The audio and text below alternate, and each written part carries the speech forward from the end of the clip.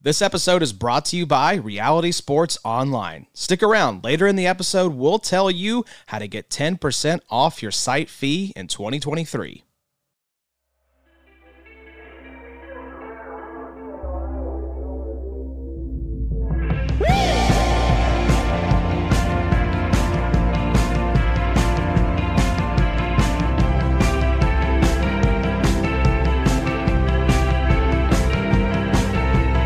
Welcome to the IDP Show. I'm your host for the day, Evan Ronda, contributor for Football Guys and host of the IDP Game Theory podcast, and I am joined in the virtual Soundcheck for the first and certainly not the last time by the wonderful Jake Colhagen. Jake, how you doing, man? Evan, I don't think I could be better. Like I said earlier, talking football, hanging out with you. I just working on some stuff for Reality Sports Online here, doing the reality check. Heck yeah. Couldn't picture a better day. It's going to be a blast. On today's episode, we are going to be breaking down the top 24 defensive linemen this season, according to Big Three Scoring, and asking a very philosophical question. Were they real? Or was it all just in our imagination? What do we expect from these players going forward, and what are some takeaways that we can make from their season so far? So, Jake, unless there's anything you want to add, I say we just jump right in. What do you think? Let's get to it. Let's start at number 24. Who do we got? Awesome. So number 24 is Deatrich Wise Jr., the defensive end from the Patriots. Now, he had 33 solo tackles, 26 assisted tackles, 7.5 sacks, 7 tackles for loss, 3 pass breakups, and 2 forced fumbles. Now, on the PFF side of things, because here at the IDP Show, we believe that PFF is real, just like pressures, and sometimes good players succeed and bad players lose their jobs. So that's an important note to note going forward in this episode. But let's see how his grades stacked up. He had a 74.9 overall defense grade, a 59.7 run defense grade, a 56.4 tackle grade, a 76.4 pass rush grade, and a 63.2 coverage grade. Not that that is very important for a defensive lineman, but we'll still be mentioning it so far for the rest of the episode. He played 73 snaps over 17 games this season and scored 8.6 points per game, again, in Big Three Scoring. Now, Jake, you've got some more of the big brain stats kind of things, so I'm going to throw it over to you and go ahead and share with the listeners some more interesting predictive statistics. Sure, absolutely. So when I look at defensive linemen, there's 4 things I always kind of like to break it down to help me get a better assessment of everything outside of just those box score statistics, which obviously matter. It's why we play IDP. But looking at what Deatrich did this year, he had an 11.3% pass rush pressure rate. So that's for every pass rush snap he took, what was the likelihood that he was able to actually produce a pressure, right? So in this case, about 1 out of every 9 times he was creating a pressure, which led to 56 pressures overall, which left him 22nd among all defensive linemen for the season. Played a total of 828 snaps, 28th among defensive linemen. And then when it comes to that actual production, I like to really break it down and look at, per snap, what is the production that he is giving you for IDP scoring. And Deatrich Wise came in at a respectable 0.18 points per snap. So, right, every 10 snaps, he's giving you 1.8 points on average. So a really, really great season for Deatrich Wise, someone who I didn't see coming in this top 24 at the start of the year, but here we are. And I don't think you were alone in that either, because when I reference the ADPs of the 6 best ball drafts that were done by the staff and friends here at the IDP Show, in all 6 of those best ball drafts that were done anywhere between right after the NFL draft all the way up to the start of the season, he actually was undrafted in every single one.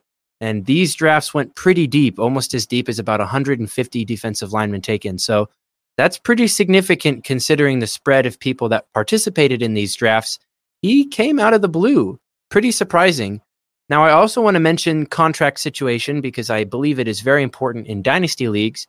for managers to be aware of these defensive players' contracts. And so all of this information is from Spotrac.com, and they say they have a potential out in 2023. And so that would be this upcoming season, this offseason. There is a chance, for whatever reason, that Spotrac believes the Patriots could save some money by cutting him. He is an unrestricted free agent in 2025, and he is 28 years old. I do also want to add, before you share your final thoughts here, Jake, his game log. This is quite a nasty log. He is a highly volatile asset, as I'm sure you will cover when it comes to Belichick defenders.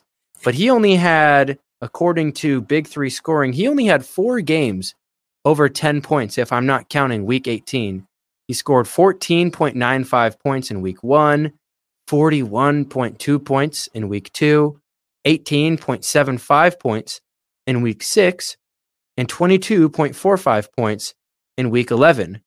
Every other week, if you were to combine all those weeks together and average it out, it would probably look a little bit more like 3.5 points. So I wonder if this number 24 finish might be propped up by a couple spike weeks. What say you, Jake? I say you're probably onto something there, Evan. And, going forward, Judon is a clear number 1 in that defense. And I don't think anyone would ever question that. But, you talk about spike weeks. There was another player, another edge defender there in New England, and Josh Uche, who was doing a lot of the same stuff. And really, the question boils down to, who is the true number 2 edge rusher out there? Is it something where it becomes more of a rotational thing between the 2 of them, or potentially all 3 of them? I think we'll talk about rotational pieces and team defensive lines a bit later here as we get into some other teams. But the biggest thing for me, and you alluded to it, right, is Bill Belichick and his defense, especially when it comes to IDPs and trying to understand who is the guy, before he's the guy, or heck, who's the guy after he's become the guy, is really, really difficult to understand and ascertain fully when looking at a Bill Belichick defense. So for me, Wise is someone you sell this big year, you sell the numbers at the end of the year. The points per game was respectable at 8.6. He had some splashy games. Maybe you target the guy who, your opponent when Wise dropped 35 points and say, remember when he did that? Be on your team doing that. And that's where I'd be looking to say, what he did this year isn't real going forward for next year. Not real. You heard it here, folks. Not real. I also wanted to add, you mentioned Josh Uche. Fun fact, Josh Uche had twice as many 10-plus point games as Deatrich Wise.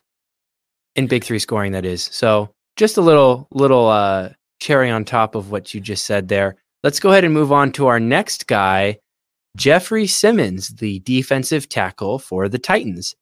Now, he had 25 solo tackles, 29 assisted tackles, 7.5 sacks, 9 tackles for a loss, 7 pass breakups, and 1 forced fumble. On the PFF side of things, he had an 81.1 defense grade, a 73.0 run defense grade, a 49.4 tackle grade, a 79.3 pass rush grade, which is pretty significant, and a 60.4 coverage grade. He played 83% of the snaps over 15 games this season for a 9.78 points per game. All right, Jake, let's hear it from your end. All right. Well, then we go ahead and take a look at what he was able to produce in terms of some of those more thorough numbers, we'll call them here. 9.1% pass rush pressure rate. So a little bit lower than what you'd like to see for someone who would probably be considered one of those elite pass rushing options. Was able to generate 53 pressures out of that on 840 snaps, giving him a total of 1.175 points per snap. So some of those numbers a little less than desirable, especially for, again, someone who's kind of got that bigger name attached to him in Jeffrey Simmons. 53 pressures left him 30th overall among all defensive linemen. But the snaps were strong in terms of being 23rd overall as well. So a little concerning about the pressure numbers, but I think we might be able to live with that. I agree with you there. Now, for the contract situation, he is going into his 5th-year option as a first-round pick, which would make him an unrestricted free agent in 2024.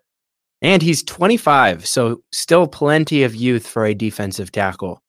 Now, as far as ADP goes, again, he finished as the defensive lineman number 23.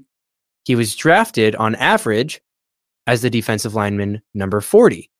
But he was only drafted in 2 of the 6 leagues. For whatever reason, I think his name might have allowed him to fall farther down. But where he was drafted on average as the defensive tackle 40. And honestly, listeners, hey, this could be human error on my part on the calculation basis, because it seems a little strange that he wouldn't be drafted in 4 of those leagues. But that being said, I also want to throw out there, before you give your final thoughts, he is a defensive tackle. Now, that's not relevant for some league formats. I know many people that are recently getting their starts with IDP are starting out on Sleeper. And I love Sleeper. Sleeper is great. But there are some other platforms, such as RSO, for example, that allow you to have more specific positional designations, such as defensive tackle and cornerback. And so when you're able to differentiate between edge rushers or defensive ends and defensive tackles, you actually increase the value of these defensive tackles, such as Jeffrey Simmons, almost like you would if you were to separate tight ends from wide receivers on offense.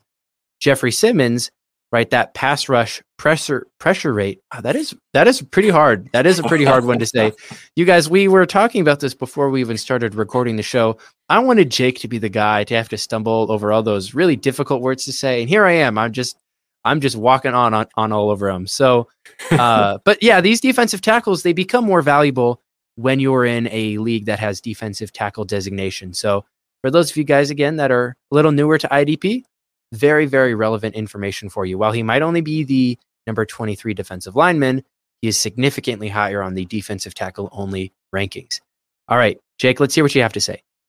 Absolutely. Yeah, I love what you had there, Evan. And I would just add to that, right? You talk about if you have a D tackle required, this guy, Simmons, easily becomes a every week starting option for you. He's top 12 defensive tackle, hands down. But, right now we're looking at a combined list, which, you can play that way on RSO as well. And the nice thing with RSO, too, that I want to call out that this year they did was they introduced the manual position override. So we're talking about a certain set of people here. In terms of their production and what they did at defensive ends and defensive tackles. This is based on the base list or position for that person or those players on RSO. But if you want to get in there, and you want to have a Micah Parsons come in as a defensive end, so you can play him in that defensive line spot where really based on his alignments and snaps is more his true position, we might say. You can go ahead and do that now moving forward on RSO, because you will notice some omissions on our list.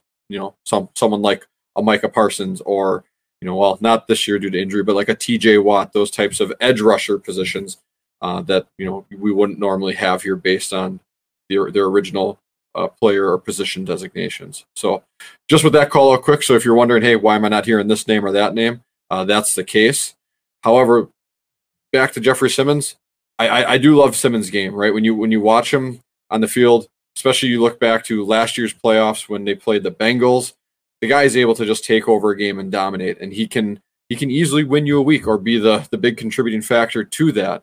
So I totally understand people who fall in love with this name and want to have him on their rosters and are willing to pay up, for draft capital or salary cap considerations for the position. But at this point, I would just be a little leery. If you have him, I'd hold him. But you might want to consider maybe moving based on the name, just, not trending fully the way we'd like to see. The one thing I will give him credit for is he really did step up his tackle game this year. He still had a 49.4 grade, but he only had 5 missed tackles from last year where he had over 10. He had, I think, 12 total missed tackles. That's a lot of meat left on the bones, especially if you play in any scoring format that respects tackles with any level of decency. So he's a strong option still out there. Like I said, hold him if you got him. But if you're really looking to sell, now might be the time. Yeah, I like that. And I appreciate you calling out that the ability to change the positional designation. One of the IDP show listener leagues is on Reality Sports Online, and as the commissioner of one of those leagues, I had the pleasure of getting to go in there and adjust some players. And that has been one of the biggest concerns that people have had for these quote unquote true position leagues, right? That split them up into cornerback, safety, linebacker, defensive end, defensive tackle is, oh no, the system that tells them what position they are isn't always right. And I'm so grateful that RSO implemented that feature to allow commissioners to come in there and manually decide what position players belong to, because that has been really, really, really beneficial. One last note on the topic, buys and sells, you guys.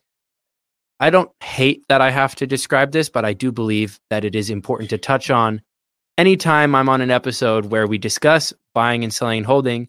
Buying and selling and holding is always relative to the market.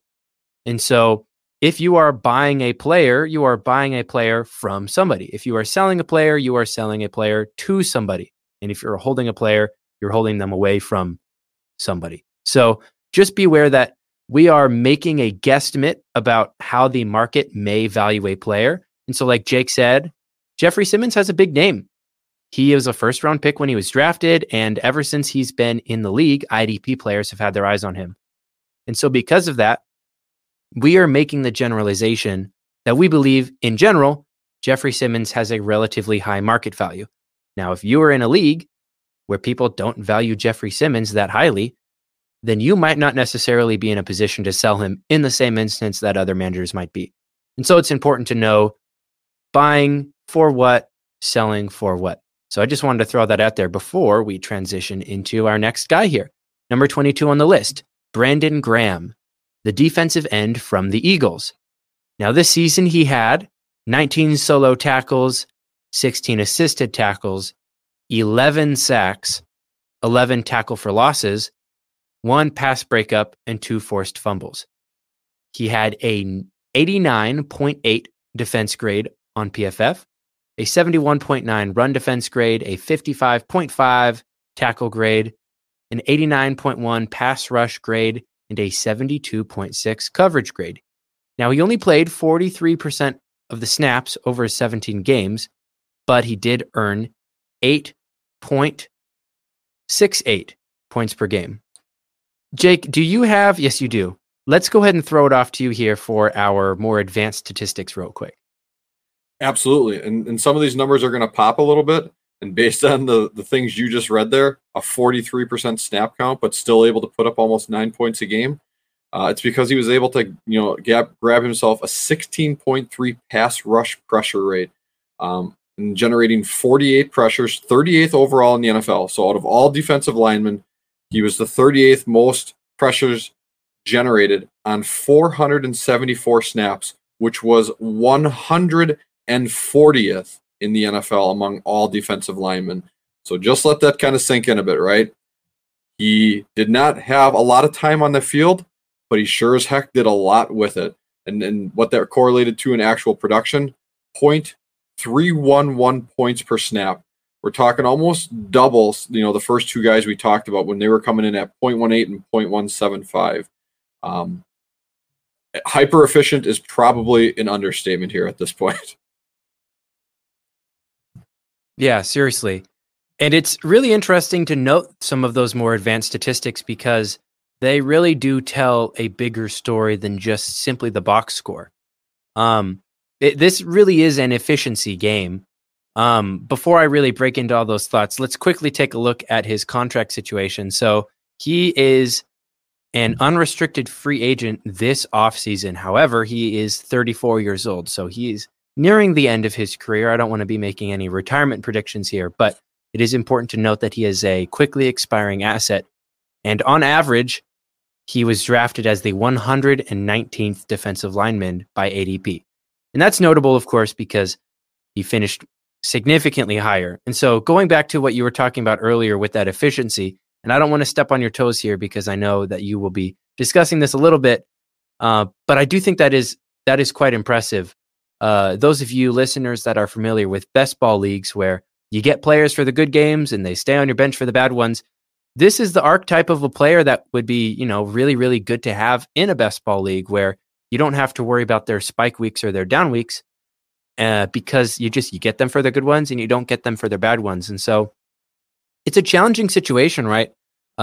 We'll talk about the Eagles' defensive line in general, but I'll let you kind of cover that kind of stuff because I know you're chomping at the bit to get into it. So let's hear what you have to say about the Eagles' defensive line. Yeah, absolutely. I mean, I love this, right? I love this whole unit. They've been able to produce a lot, as you'll catch on as we go through the list. And heck, their best one won't even be on the list, and Hassan Reddick, due to that positional designation. He comes in as a linebacker initially in RSO, but we're going to talk about pretty much everyone else across that front. The thing that I think we see a lot here, and this is kind of more that game film, less than that analytical side of things, and this is a rising tide raises all boats situation. They went ahead and they invested heavily in that defensive line over many years. Bringing back veterans, investing in it, signing free agents. And even when they had that rough game against Washington midseason, I believe it was week 9 or 8 it was, they went out and they immediately signed, was it Ndamukong Suh and Linval Joseph? Am I thinking right here? But they immediately brought in help to that defensive line. And actually you'll see for Graham here, after they signed them, 75% of his production in the sack column for the 11 he totaled came after that point, right? So when they strengthened that unit even more than it already was, boom, again, rising tide, raising all boats. Everyone just got better, and that's why we're going to keep talking about Eagles D-line across this entire episode. But for me, I don't think this is real. I don't think at that efficiency you can expect that. Outliers exist every year. Sometimes there's those special players who produce outlier seasons back to back. You think a JJ Watt or a TJ Watt, in some of their prime efforts. But Brandon Graham isn't that. He's a great best ball option like you talked about. But if you got to set your weekly lineup, I'm not putting him in my roster, or I'm not trying to at least. So to me, this isn't a real option for next year. I love it. A rising tide raises all boats. Is there truly a better way to describe this Eagles defensive line situation? They added so much talent. They allowed the players to get rest and be fresh when they got on the field to play their best football. And while they might not have played a high volume of snaps, they were very effective for the snaps they played. And man, did they get a lot of sacks this season. All right. Let's go ahead and move on to another team that had a pretty stacked defensive line as well. We'll talk about the number 21 defensive lineman this season, Montez Sweat, the defensive end from the Commanders. Now, he had 27 solo tackles, 18 assisted tackles, 8 sacks, 14 tackle for losses, 4 pass breakups, and in the PFF category had an 86.4 defense grade, a 79.6 run defense grade, a 62.9 tackle grade, a 79.6 pass rush grade, and a 76.5 coverage grade. He played 70% of the team's snaps over 17 games and scored 8.82 points per game. All right, Jake, let's hear from you.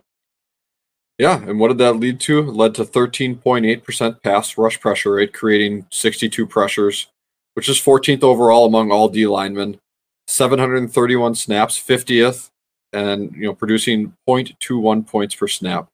So when I'm looking at this, I see a guy who is getting solid baseline in terms of snaps. We talked about that 70% snap count overall, but still top end pressure numbers, right? Being able to consistently produce on every pass rush snap. I love what we saw there, and I think it's going to correlate well to him moving forward. I love it. Now, he is on his 5th-year option currently, and he is an unrestricted free agent in 2024. Now, the Washington Commanders have a lot of guys in their team that they're looking to pay, but I have a feeling Sweat is probably a guy they'll keep around, so I don't expect him to be going anywhere. But he is 26 years old, and it is important to note his contract situation. He is currently in a contract year, and he was drafted as the defensive line 20 in Best Ball ADP, which is right about where he finished. And I think that pretty much summarizes Montez Sweat in general, which is about what you expected, but let's hear what you have to say about him a little bit more. Yeah, so for me, the Commanders and the Eagles both appear on this list a lot. Two NFC East teams that definitely have built their strength in the front of their defensive unit, and it paid off. I mean, the Commanders with very little on the offensive side.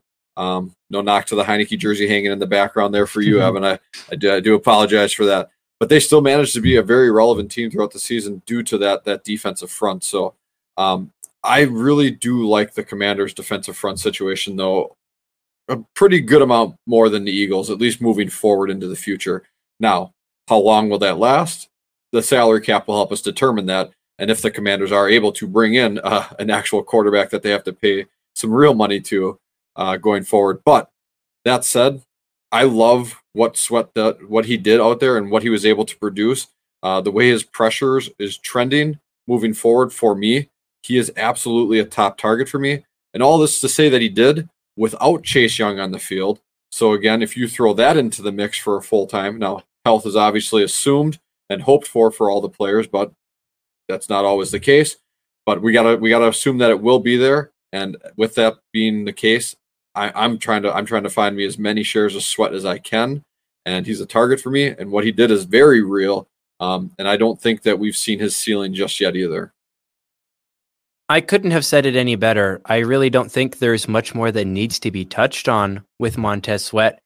Just a very solid, reliable asset in redraft and in Dynasty.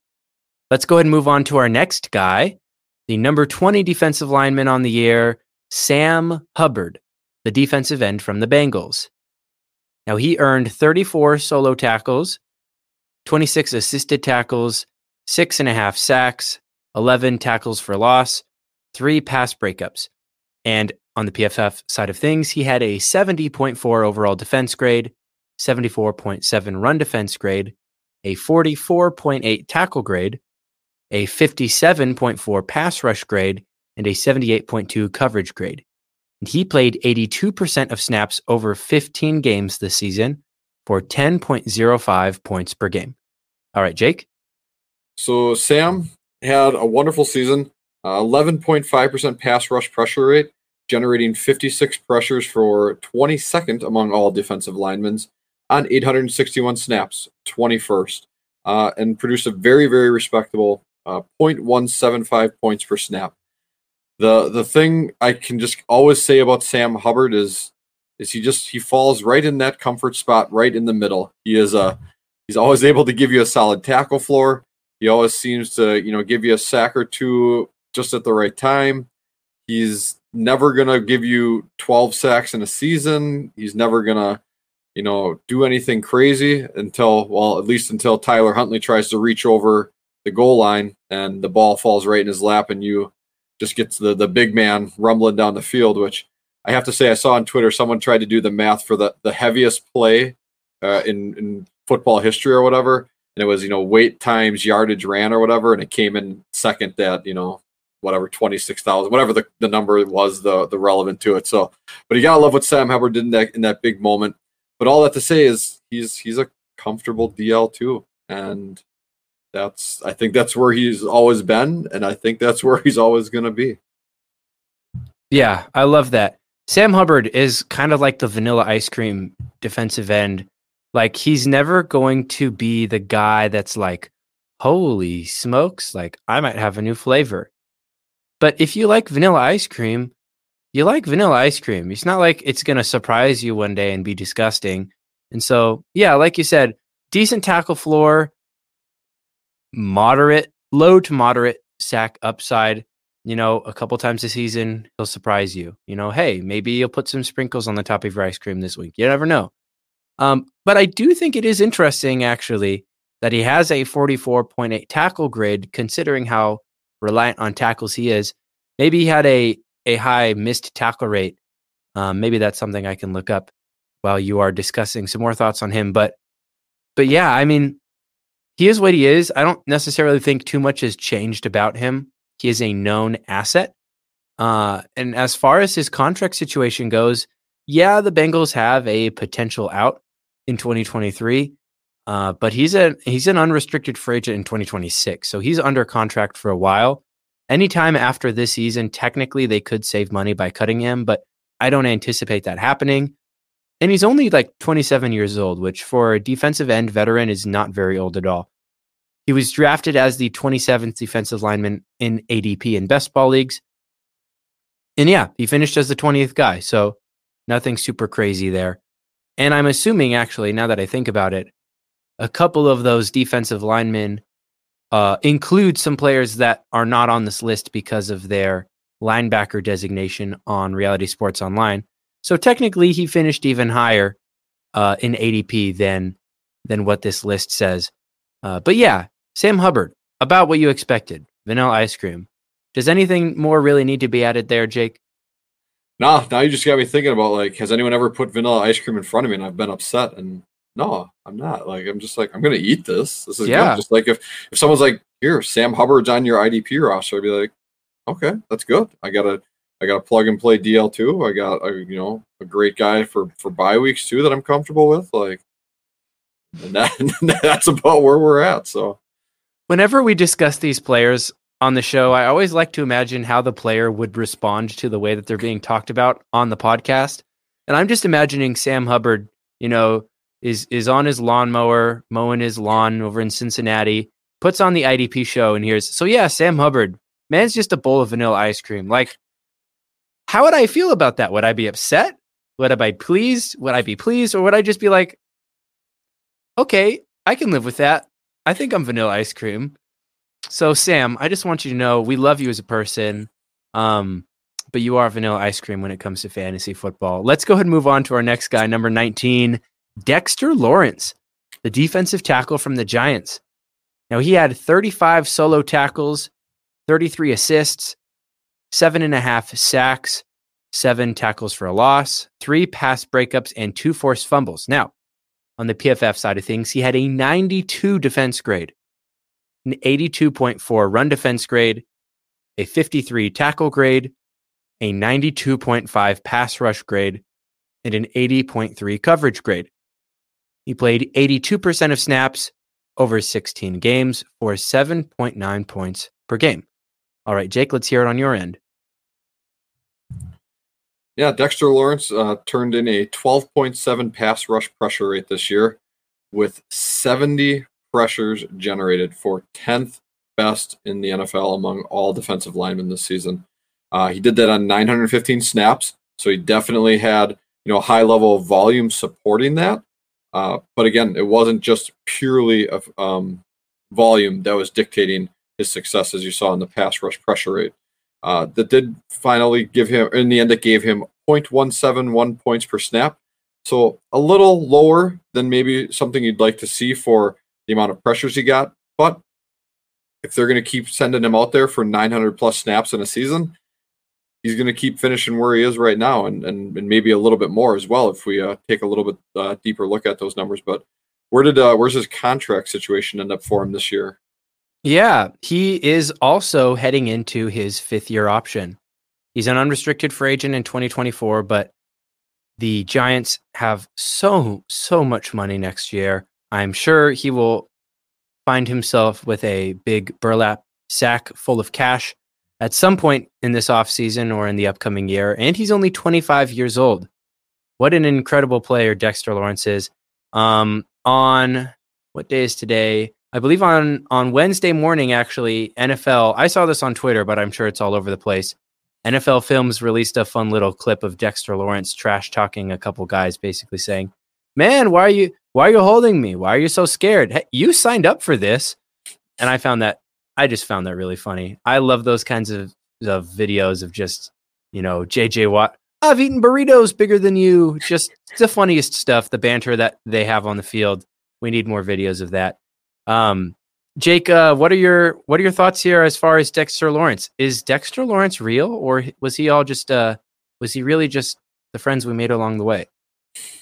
I think he's real, and I think he's going to keep being more realer, whatever the correct phrasing there would be.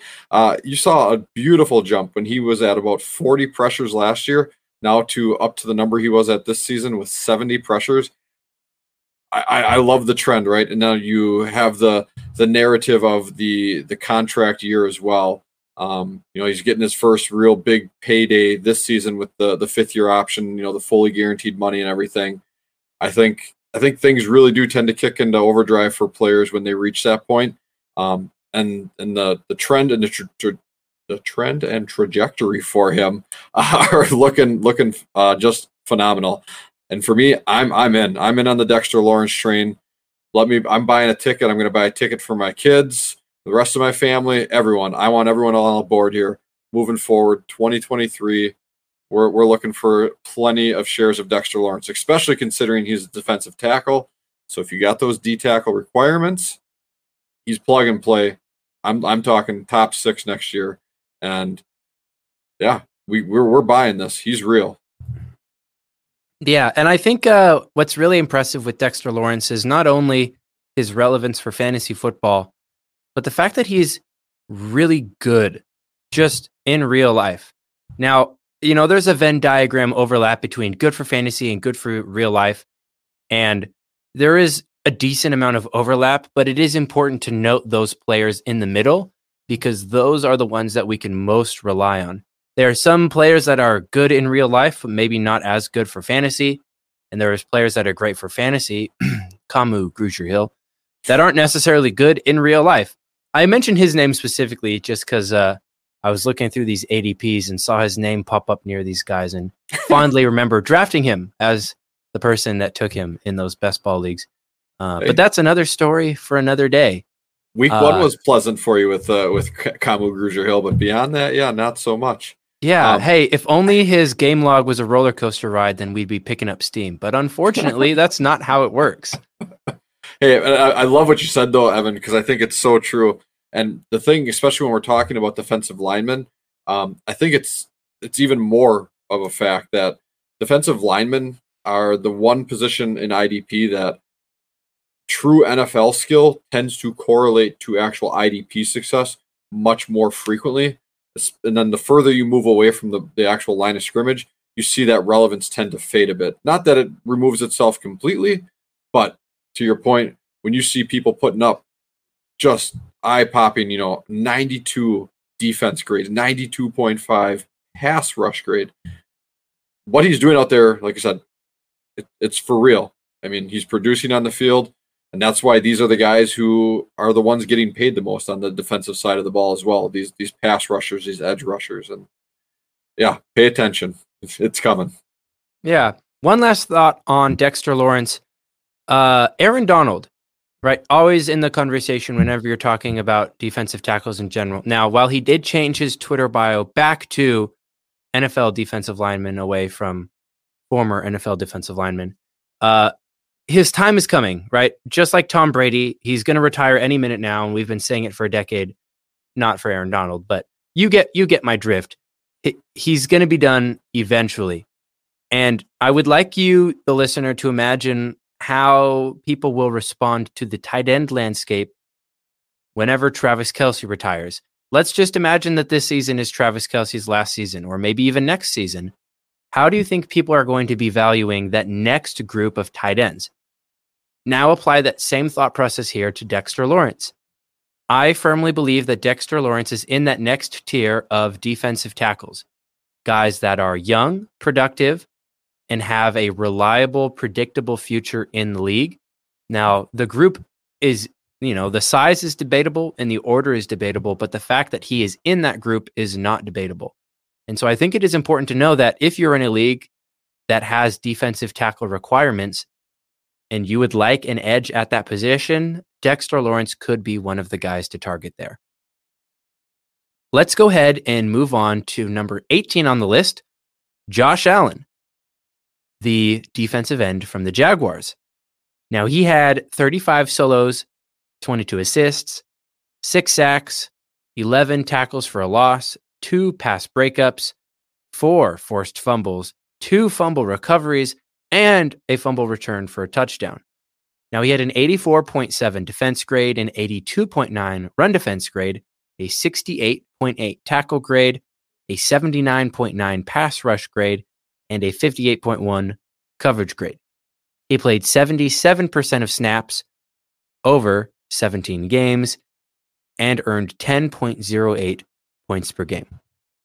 Just some strong numbers here from Josh Allen. You know, the 6 sacks, I don't think give credit to what he truly did out there on the field this year. And, you know, he had a 14.6 pass rush pressure rate, 75 pressures, so 8th most pressures in the NFL this season on 948 snaps. That did leave him at 0.181 points per snap, which is a little less than ideal. But again, those sack numbers, not what you would expect based on the amount of pressures he put up. And something I like to kind of call out, or I like to look at for people who have played, you know, fantasy football long enough, and you hear some of the talk around, you know, the trends of statistics. You know, sacks aren't that sticky of a stat, right? Like it's hard to see that happen consistently every single year for many years, or things of like that. It's the same with touchdowns. Like when you look at wide receivers, you know, a guy can go out there and get 160 targets, and you know that's great. He's going to pull in 110 catches and 1,200 yards. But one year he's going to have 8 touchdowns, and the next year he's going to have 4.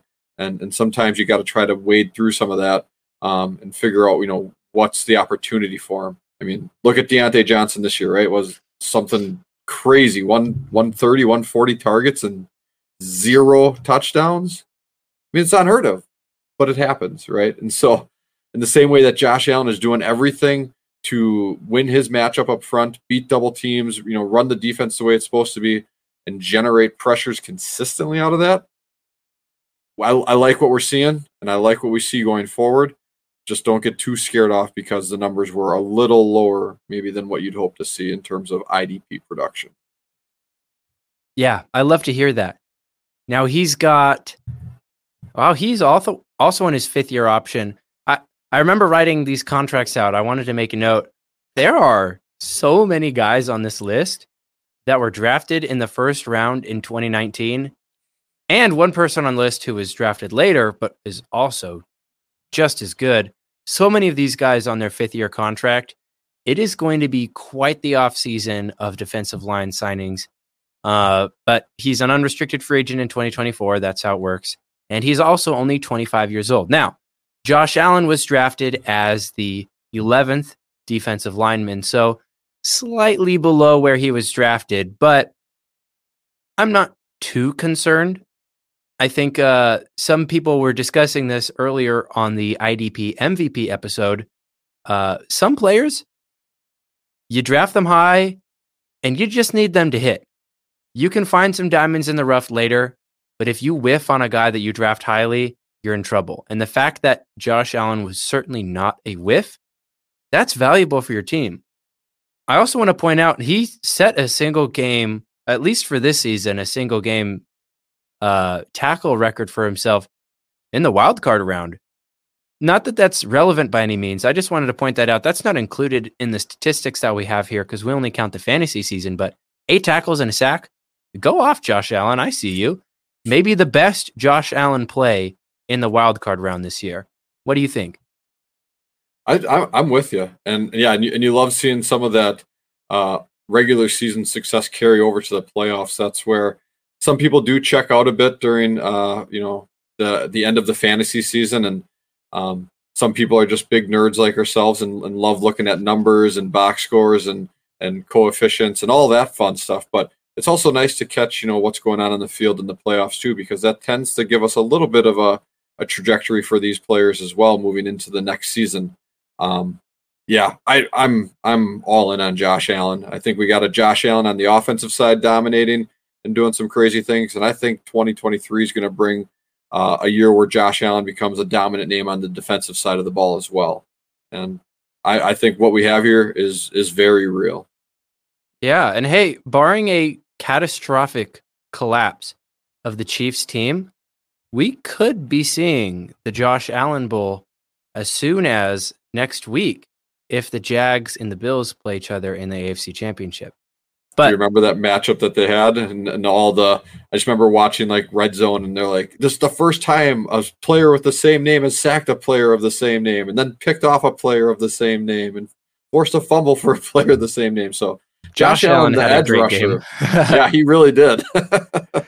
Oh my goodness. All right. Josh Allen, I'm sorry that you have to continually be compared to Josh Allen, but look, this is the world that we live in. There's no escaping now. Let's go ahead and move on to the number 17 player on the list, DeMarcus Lawrence, the defensive end from the Cowboys. Now, he had 43 solo tackles, 22 assisted tackles, 6 sacks, 9 tackles for a loss, 3 pass breakups, 3 forced fumbles, 2 fumble recoveries, and a fumble return for a touchdown. He had a 78.1 defense grade, a 68.2 run defense grade, a 45.6 tackle grade, and a 74.6 pass rush grade, as well as a 73.3 coverage grade. Now, he only played 61% of snaps over 17 games, but he earned 10.17 points per game. All right, Jake, let's hear some of your numbers. Yeah, absolutely. DeMarcus Lawrence turned out a 13.2% pass rush pressure rate for a total of 55 pressures, good for 27th in the league on 696 snaps, 62nd in the league, and a very strong 0.248 points per snap this year. This defense as a whole looked really, really good in that front. Obviously, Micah Parsons is the shining jewel or gem of that front pass rush, but there was other people that stepped up in big ways as well. And Dorrance Armstrong, I'm going to murder this name, Ziggy. Boy, yep. See, I already messed it up. But Evan, you can catch me if you got it in your pocket. But all told, that front was very strong, and I think we see again the instance here where strong play across the entirety of that front led to strong IDP production for some of those players in those roles. Yeah, I have the benefit of having his name in front of me, Osa Odigizua, the defensive tackle for the Cowboys. Hey, that was a valiant effort. If you had to ask me to try and list his name off the dome, I don't think I would have gotten anywhere close. So the sounds that you made resembled a name. I'll give you that.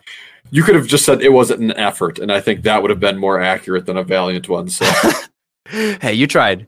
All right, he's an unrestricted free agent in 2025, and he's 30 years old. So he is going to stick around for the Cowboys for quite a while. Hopefully, his contract situation is met with more gratitude down the road than Ezekiel Elliott's contract situation. But that's completely irrelevant to the conversation, other than the fact that I just love bringing up the fact that Zeke is overpaid. Sorry, Cowboys fans. It's not personal, I promise. Now, DeMarcus Lawrence was drafted as the 26th defensive lineman by average draft position in our best ball leagues. Now, I'd love to hear your thoughts on just his overall performance this year. I know you mentioned, right, really strong defensive line. They've got some really solid players there. Is this just a rising tide raises all boats situation? Or do you really think that we can expect DeMarcus Lawrence to be a consistently productive asset for a couple more years as he ages into his old man strength seasons? Yeah, I love what DeMarcus Lawrence did this year. He came back. He battled through a lot of injuries last year, didn't get a chance to really be as IDP relevant as you would have hoped then. But what we see here, just in terms of the pass rush pressure rate, it's starting to trend, I think, the wrong way for DeMarcus Lawrence. And seeing that and understanding that, and the snap count kind of trending the way it is for him overall as well, I would be hesitant to give him strong consideration as a top 20 asset moving forward. Now, is he still someone that can come in and make some of those splash plays? He had a fumble return for touchdown this year. I believe last year he had a pick six. So he still has a knack for that. Obviously, he's been around the league for a long time, so he's got his spot, I think, on that team regardless. So he's a good option. It's a real option, but it's one I would have some trepidation about in terms of making him a real option on my roster for next season. Yeah, I think that's a really fair point to make. Let's go ahead and move on to our next guy. Not quite as old as DeMarcus Lawrence, and in fact, significantly younger. Number 16 on the list, Aiden Hutchinson, the rookie defensive end from the Lions. He had 34 solo tackles, 18 assists, 9.5 sacks, 9 tackles for a loss, 3 pass breakups, 2 fumble recoveries, and 3 interceptions. And this is, of course, during the fantasy season. His whole season was even more surprising if we count that Week 18 game. Now, he had an 80.7 defense grade, 68.4 run defense grade, a 55.5 tackle grade, a 70.2 pass rush grade, and an 84.7 coverage grade. Sauce Gardner or Aiden Hutchinson? Who would you rather have getting your interceptions? That's a real question. Not really. Now, he had 84% snaps played, and he earned 10.29 points per game. Jake, let's hear some of those advanced stats real quick. Yeah, so you talked about, he put up some good numbers there. Really, though, it didn't correlate into a huge, success rate for him. 9.3% pass rush pressure rate for 53 pressures, which respectable, 32nd overall. But he did do it on 953 snaps, 4th most snaps played by any defensive lineman this season, for a .184 points per snap. So Aiden Hutchinson definitely came through this year in some positive ways for IDP, and obviously as a rookie as well. He's definitely in those defensive rookie of the year conversations. But volume was a key indicator in what he did here, as well as 3 interceptions, which feels very fluky for me for an edge rusher to be, hey, that's how I made hay. And I got some hesitations going into next year. However, I do believe that there's going to be a second-year jump as well for him, because we see that a lot with most rookies, especially in terms of their analytical and their statistical increase. So I hesitate to say, maybe some of the big plays ain't there, especially you don't want to count on things like interceptions or fumble recoveries. But they clearly want to use him. They clearly want to make him a focal point of that defense. I think what we have is very real here with Aiden Hutchinson for next season and going forward. The question is does he turn that into a year 2 jump? And then we start seeing him more in that 0.25 points per game and really, really delivering some top 12 performances? Or does he just become a volume play moving forward? Yeah, that's a good point to make. Now, I think if we were to not count Aiden Hutchinson and find the average age of the other 23 players on this list, it would probably be in the 27 to 28 area. Right? We've got a lot of 25 and 26-year-old guys on their 5th-year option, and then we've got some old farts who are hitting those old man strength ages. And then you've got Aiden Hutchinson. Now, this is, I believe, a unique situation where we see a rookie edge rusher immediately show up and show that he is a dominant force. Now, he's not, best of the league yet, but I certainly believe it's possible that he continues to improve and elevate, like we tend to see from these defensive linemen as they get more acclimated to the league, right? This guy's he's a child. He could barely drink alcohol before he started to have to go against grown men with families and children who are just trying to provide, and they also are trying to protect the quarterback from you. And they do a very good job at that because they get paid millions and millions and millions of dollars to do that. So all that to say, he's young, he's growing, he's going to get better, and it's hard to buy him considering his name value and how highly his managers probably value him. But if there was ever a situation where you might want to buy high on somebody, I would certainly consider it here, simply because of how promising his future in the league looks. Let's go ahead and jump into our next guy, one of them old farts, Cameron Jordan, the defensive end from the Saints. Now, he got 40 solo tackles, 26 assisted tackles, 8.5 sacks, 13 tackles for loss, 2 pass breakups, and a forced fumble. He got a 74.5 defense grade, an 82 run defense grade, a 51.4 tackle grade, a 53.2 pass rush grade, and an 85.5 coverage grade. He played 74% of snaps over 16 games and earned 11.22 points per game. All right, Jake, let's hear some of those more advanced stats. Absolutely. And I gotta say, Evan, is Aiden Hutchinson to Cameron Jordan? Is that how you feel here as we pass things off? And we're going head to head here a bit. That the old fart with the new young blood. I just gotta imagine that's the parallel you're drawing right here, right now. So this is a lose-lose situation. I'm not sure how to answer this. Well, with no answer for you, I'll take a look at what Cam Jordan did for us this year. He had a 7.9% pass rush pressure rate. One of the lowest, if not the lowest, on everyone we're going to look at this list. 37 pressures for 69th in the league. Gronk thinks that's nice. And 790 snaps, 39th for a very respectable and a very strong, actually, 0.227 points per snap. So if we're to look at this on the surface, looks like Cam Jordan had a strong year for fantasy football, and you'd been happy starting him most of the season.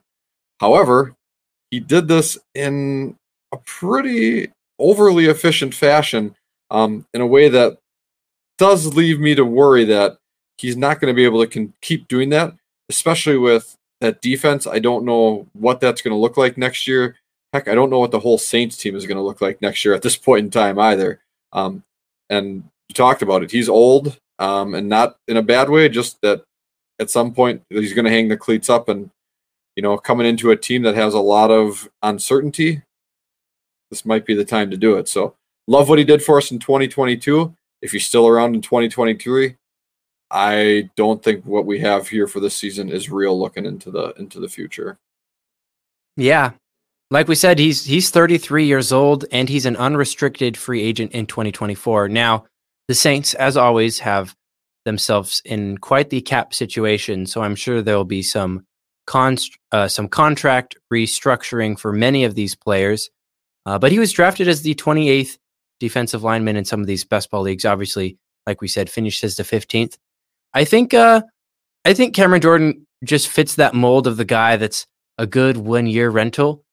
Because like you said, he's old. He did some things that were a little better than expected. He got lucky on some plays. Don't want to take anything away from him. Luck could just be getting to the ball first, but in an unreliable kind of way. But I also think that most managers are in agreement about that. And so if you're in a situation where you could just use, a 1 year rental on a guy, he could be the guy. We've been talking a lot about reality sports online on this show, and I think one of the things I really love about the show, or what I love about the platform, is your ability to have contracts for 1, 2, 3, or 4 years, and determining how much money you want to give these guys for how many seasons. The ability to, give them new contracts, to give them extensions and things. And, Cameron Jordan could be a guy that if he, his contract is up on your fantasy platform and he goes into the free agent auction, I don't think he's the kind of player that most people are going to, put down millions and millions of dollars for on a 3 or 4 year deal. He's the kind of guy that you might be able to get. He might slip through the cracks, and you might be able to get him for a 1 year deal for relatively cheap, and just have him on your bench as a filler, especially if you're in leagues like we are with deep starting rosters. He could be the guy that, you get him for the games that he plays well, and you feel the impact of variance a little bit less in those deeper leagues. And so all that to say, again, you nailed it, Jake. He got pretty efficient on tackles. It's not a sticky stat necessarily. It's a regressible stat. And so the mean in this instance would be down. So it would regress downwards to the mean. And, assuming everything else stays the same, and it rarely does, assuming everything else stays the same, we can probably expect him to do a little worse next season, assuming he's still playing. But that doesn't take away from the upside that he possesses, simply being a talented player on the waning years of his NFL career. Let's go ahead and quickly move on to Javon Hargrave. The number 14 player on our list is a defensive tackle from, once again, the Eagles. Now, he got 37 solo tackles, 23 assisted tackles, 11 sacks, 10 tackles for a loss, 2 pass breakups, 1 forced fumble, and 2 fumble recoveries. Now, he got 78.2 defense grade on PFF, a 48.2 run defense grade on PFF, a 60.7 tackle grade, a 90.8 pass rush grade, and a 60.7 coverage grade. Now, he played 64% of snaps over 17 games for a 10.69 points per game. Jake, I'd love to hear some of those advanced stats from your end. And I think this Javon Hargrave situation is pretty cut and dry. I feel like we can almost copy and paste what we said earlier in this situation, but I'd love to hear what you have to add. Yep, I think you hit it right there. The nail on the head, Evan. It's a 12.6% pass rush pressure rate. So 57 pressures for 21st overall among defensive linemen, but only 711 snaps for 59th overall in terms of defensive linemen for a very, very strong 0.256 points per snap. So it's that same thing we saw with Brandon Graham earlier, right? He's able to put up strong pressure rates and produce the pressures on limited numbers of snaps. So again, we're looking at a very efficient effort overall by another Eagles defensive lineman here. Now, the pass rush efficiency that he showed and the way he won his matchups and how that correlated into a 90.8 pass rush grade per PFF, that gives me a little bit of more excitement around a Javon Hargrave than a Brandon Graham looking into 2023. So I'd say there might be something that's a little more real here, but you're right. I mean, it's kind of that copy paste in terms of that efficiency and a strong front that he was playing with. So not a whole lot more than that for Hargrave. Yeah, and the only thing that I would say that takes away from that is the fact that he is 30 years old and currently an unrestricted free agent. His contract expired at the end of the season, so he was drafted as the 81st defensive lineman in our best ball leagues. And obviously, like we said, all of the Eagles' defensive line ate this season. And so it is interesting, right? You have to ask yourself, was that pass rush grade a figment of the situation he was in? Or did he earn that simply by being an incredibly talented player? You, the manager, have to kind of come to your own conclusions about that. I'm probably leaning on the side that this is more of an Eagles defensive line situation. So I would be interested to see how he performs in his next destination or if the Eagles decide to keep him around. Let's go ahead and move on to another defensive tackle. Again, on a defensive line that we've discussed a couple times as a rising tide with Jonathan Allen, the defensive tackle for the Commanders. Now, this season, he earned 44 solo tackles, 21 assisted tackles, 7.5 sacks, 16 tackles for a loss, 3 pass breakups, 2 forced fumbles, and an interception. He got an 80.1 defense grade, 66.5 run defense grade, a 59.2 tackle grade, an 81.1 pass rush grade, and a 61.5 coverage grade. He played 82% of snaps over 16 games and earned 11.46 points per game. Is this really just another one of those good player on a good defensive line is really efficient situations, Jake? What do you think? Let's hear some of those stats. Yeah, looking at what Allen did this year with a 9.8% pass rush pressure rate, a little bit lower than what we'd like to see from someone who's going to be able to give you consistent sack numbers or trend towards positive sack numbers, I should say. But he was able to get out 47 pressures for 42nd best among defensive linemen on 802 snaps for 35th overall among defensive linemen. But he still gave us 0.229 points per snap. And how did he do that? Well, he lived in the backfield with plenty of work in terms of 16 tackles for loss, like you talked about. He was just really, really disruptive and a big playmaker in terms of that run defense. Even though the PFF grade doesn't reflect elite numbers, what he did in terms of actually making the plays though on the field, he had just elite performances in that regard, and that's what's helping prop up that, as well as an interception, which, if I remember correctly, it was a deflected pass off of someone else's helmet or something that like shot up straight in the air, and it was just like this scrum of big guys trying to grab it, and he pulled that down, which impressive in its own right. But so yeah, for me, I love what he does for that defensive line as a whole. I don't know that. I think we're at his ceiling here. And I love him as a top option for defensive tackles.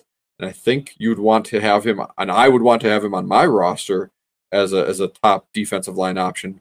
But I think we're seeing the top of what he can produce right now. So I would hold my expectations there, thinking what we got next year is real, but this is its best. Yeah. And there are a couple situations on that defensive line to be aware of. Obviously, his teammate Daron Payne is an impending free agent, and it's very difficult to imagine that the Washington Commanders can afford to pay all 4 defensive linemen.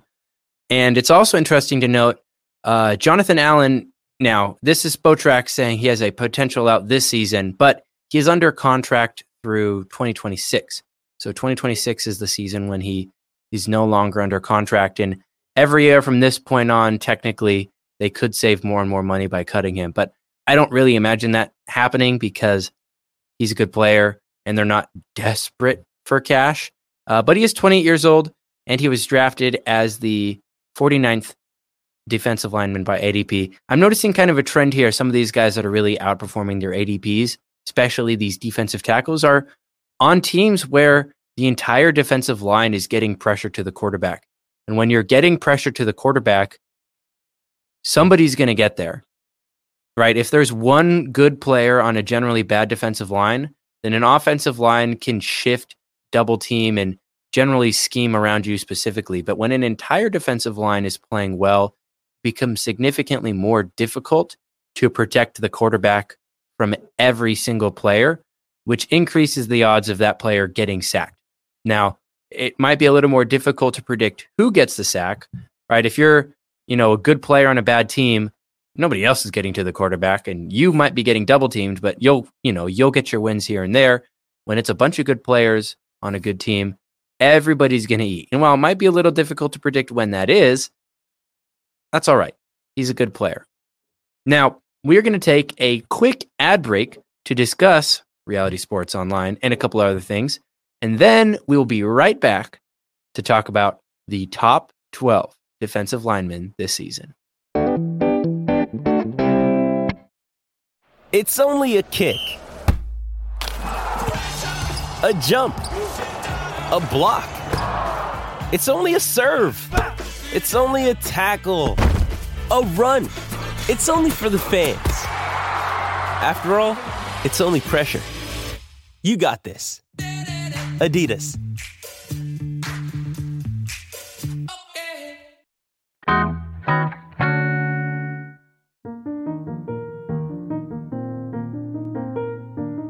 The fantasy football offseason is here, which means it's time to kick back, relax, and start looking for new dynasty leagues. And if you're looking for something new that will truly challenge your skills as a fantasy manager, you need to check out Reality Sports Online. You've heard us talk about RSO on this podcast many times before because it truly is our favorite dynasty league, and for good reason. RSO takes everything you love about dynasty fantasy football and cranks it up to 11. We're talking multi-year contracts, full IDP, IR and taxi squads, franchise tags, rookie drafts, contract extensions, rookie options, and a whole lot more. There is no instruction manual in an RSO league because each league is its own unique beast. It's just you and your proverbial machete hacking through the jungle trying to find shelter, and it is awesome. You will quickly become obsessed with building a team the way real NFL GMs build teams. Want to spend big on vets and chase a ring? You can. Want to build through the draft and set yourself up for years to come with a surplus of picks and cap space? Go for it. RSO is a blank canvas on which to create your masterpiece. If you want to try it out, we recommend starting with a free mock auction. That's another great feature of RSO, the free agent auction. We think once you get a taste of the unique features this platform offers, you'll be dying to jump into a real league. Once you're ready to start a league or join an existing one, keep listening to this podcast because once the Super Bowl is over, we'll have a promo code to get 10% off your site fee. In the meantime, head over to realitysportsonline.com and check out the mock auction feature. You're going to love it. Thanks again to RSO for sponsoring this episode and for building our favorite Dynasty League platform. Now back to the episode.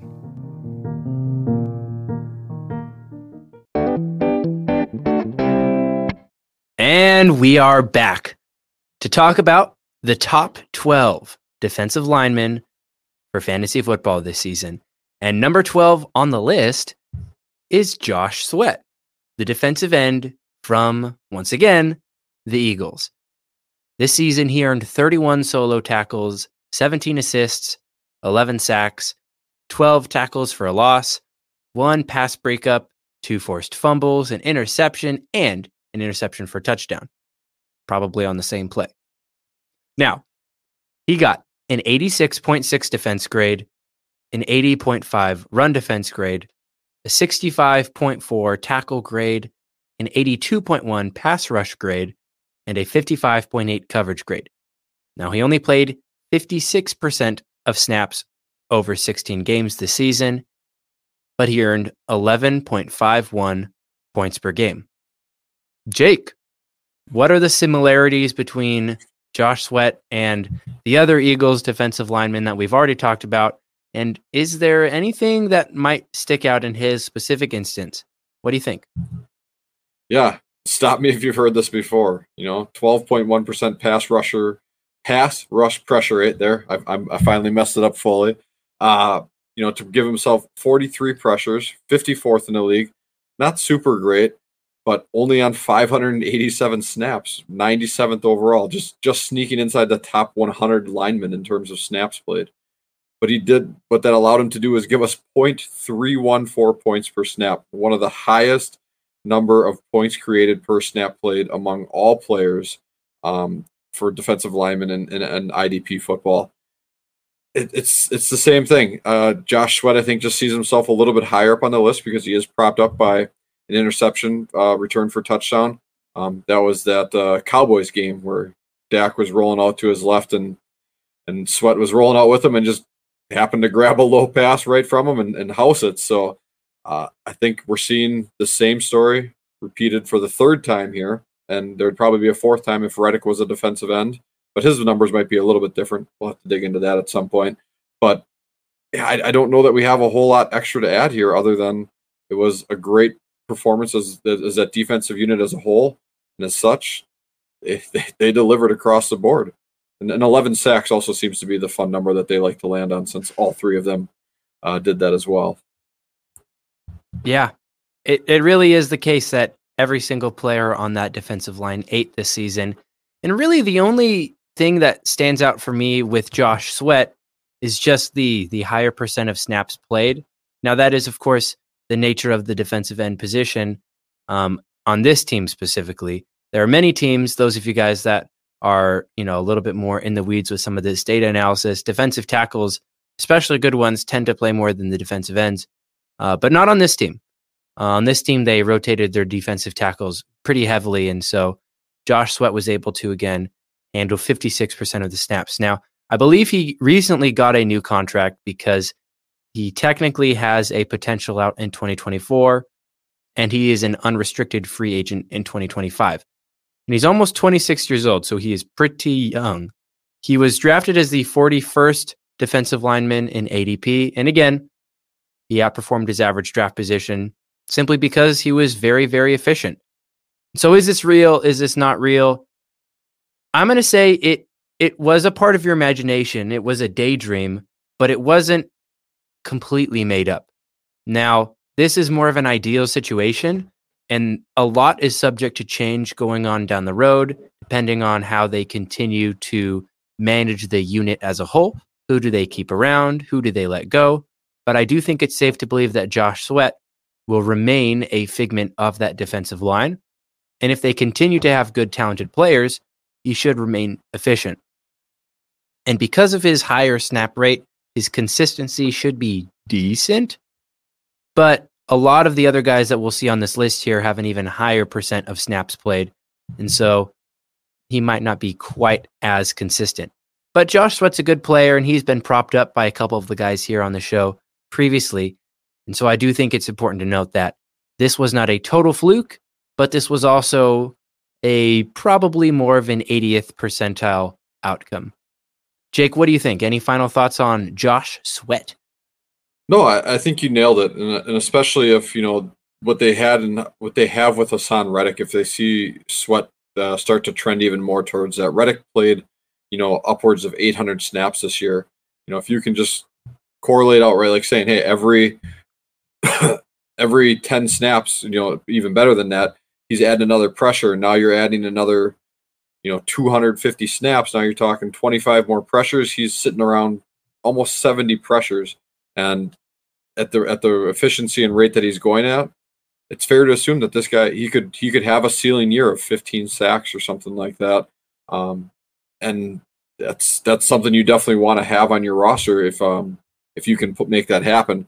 The question is, like you said, is how do they really handle that situation moving forward? So a real key thing to keep an eye on. The nice thing is, the Eagles have a strong coaching staff in place. Probably not going to see any major changes there. So there's a good chance that he could just continue trending in a positive way there, like you said. Perfect. Let's go ahead and move on to another guy. Josh Raymer, I'm sure, is in love with this player. DeForest Buckner, the defensive tackle for the Colts, had 44 solo tackles, 30 assisted tackles, 8 sacks, 11 tackles for a loss, 3 pass breakups, 2 forced fumbles, and a fumble recovery. Now, it is very rare that I see green across the board on somebody's PFF grade, but DeForest Buckner had really, really strong grades in every single category. He had an 82.3 defense grade, a 71.4 run defense grade, a 67.3 tackle grade, a 77.7 pass rush grade, and a 68.8 coverage grade. Now, he played 77% of snaps over 17 games and earned 10.85 points per game. Jake, how did his stronger, more predictive statistics look? He rounded out really nicely with a 10.8% pass rush pressure rate. Very consistent, especially as an interior rusher. Giving him 56 pressures on 874 snaps for a very, very respectable 0.211 points per snap. And those pressures and snap numbers right in the top 20 range. Just a very solid player all around. And when I say solid, that's probably even an understatement, right? This is a great player, and what he did in his production reflects that, especially with the fact that 74 combined tackles from the defensive line position is unheard of. And when you look at just even solo tackles on PFF, he was 5th among all defensive linemen there as well. He's able to produce consistent numbers in that the tackle game, which you love for a floor, but he's also a consistent pass rusher too. He's not giving those elite numbers, where we saw some of those 90, 92 grades, but near 80, a strong pass rush pressure rate. So he's doing it consistently. It's not just a fluky year for him. He's in the discussion of top defensive tackles as well as a top tier defensive lineman. Yeah. And I feel bad because I'm sure he's not mentioned enough. There have been a ton of young players that have had breakout years this season, one of which we will discuss next. But man, DeForest Buckner is just consistently great. Now, he has a really weird contract situation. According to Spotrac, he has no dead cap in 2023, so the team could cut him at no cost to them. Now, why they would do that, I don't know. But he is an unrestricted free agent in 2025, and he's almost 29 years old. Now, he was drafted as the 17th defensive lineman, which is no surprise. We all know he's good at football, so the fact that he played well this season is not really a surprise. Let's just move on to our next guy, one of those young players who had an incredibly strong breakout season, Quinnen Williams, the defensive tackle for the Jets. He had 35 solo tackles, 20 assists, 12 sacks, 12 tackles for a loss, 4 pass breakups. He had a blocked field goal, 2 forced fumbles, and a fumble recovery. Now, he had a 90.1 defense grade on PFF, a 77.1 run defense grade, a 52.5 tackle grade, an 84.1 pass rush grade, and a 67.5 coverage grade. Now, he played 65% of snaps over 16 games and earned 12.06 points per game. Jake, how did those other stats look? They look great. And I mean, like you said, Quinnen Williams has been on a lot of people's radars. And And what he produced in terms of some of these numbers, it will tell you exactly why. 12.4% pass rush pressure rate, very, very good. 52 pressures, though, still 34th overall. You'd think, well, that doesn't seem elite at that rate, but he's doing that on only 690 snaps, so 64th overall, coming in at a very, very good 0.28 points per snap. So he's giving you 1 fantasy point for every 4 snaps he's out on the field. The real question is, in my mind, can we find a way, or can this defense find a way to get him on the field more? Or is this something where, he needs that rotational effort to be able to play at the high level and produce what he has? I'd like to think we could still see more from him yet in terms of just overall time spent on the field while keeping up this elite level of play. But that's what we'll have to look for next year. With that said, I'd be keeping an eye on Quinnen Williams. If there's a way you can get him on your roster, you might want to try and figure out how to do that. Absolutely. He's another one of those guys that's currently on his 5th-year option, and otherwise he would be an unrestricted free agent in 2024. He's only 25 years old. Now, he was drafted as the 44th defensive lineman in our best ball leagues, which is sensible because going into the season, he was really just a young defensive tackle with a lot of potential. And you don't draft those guys super highly in those leagues, but he hit on his potential this season. And defensive tackle is one of those positions where you do not score points unless you are good, because it is very hard to score fantasy points as a defensive tackle. So the fact that he had a great season is not simply a fantasy football luck thing. He really did have a breakout year. He played incredibly well this season. And, maybe he's not going to be talked about quite as often as a Dexter Lawrence, for example, but he had a really, really good season. And so, we should assume continued improvement, or, at least expect this to be his new floor. And yeah, just hope and see how things look moving forward. There's not a lot of intricate thought process that goes into a Quinnen Williams discussion. He's a talented player. He's coming into his own. He's young. He could grow even better, but at worst, hey, if this season is a 50th percentile outcome and, we just kind of see things waver around this point for the rest of his career, hey, he finished as the 10th defensive lineman. I'm not too upset about that. Let's go ahead and move on to another guy who, talk about a guy that is consistently playing at a high level. Sure, my Steelers fandom may be biasing me a little bit here, but Cameron Hayward, the defensive tackle for the Steelers. Now, he had 39 solo tackles, 35 assisted tackles, 10.5 sacks, 14 tackles for a loss, 4 pass breakups, a blocked field goal, a forced fumble, and a fumble recovery. Talk about a guy that's all green on PFF.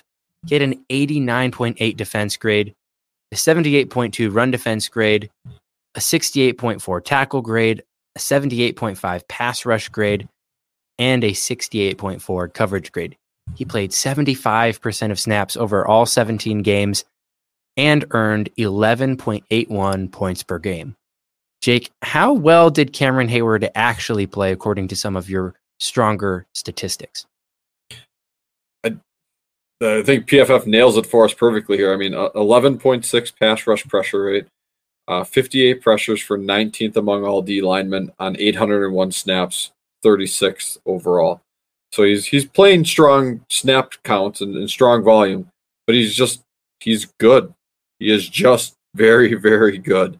And that gave us, 0.251 points per snap. So again, in that range where you're talking, all it's taken is 4 snaps, and this guy's finding a way to add something to your stat sheet or his stat sheet in your IDP production. So, and he's found a way to do this year in, year out. Even I think in years past, he's had some down years in terms of sacks. We've talked about those aren't sticky, but the guy just finds a way to impact the game one way or another. And as you're just reading through his stats, that's all I can think of, right? And all I can look at is his PFF grades where everything is like green, dark green, but his overall defense grade rolls up to one of the elite numbers. He just goes out there and gets it done. That's all I can really think of this guy. My only hope is that he wants to stick around with the Steelers organization for one more year. I don't have to explain to you that the team, I think, is in a transition phase right now. And does he want to be a part of that? If he does, I signed me up for another year of Cam Hayward. Amen. I was trying to think of an offensive player comp for Cameron Hayward. Hear me out. I'll throw this one to you. You can tell me how terrible of a comp it is. I'm thinking of a player that's a little on the older side and just consistently does a great job. Tyler Lockett. What do you think? Gosh, that's pretty good. And I don't know if it's just because me, Cam, and Tyler Lockett are all old folks here together, and we'll probably be, looking at retirement homes at some point.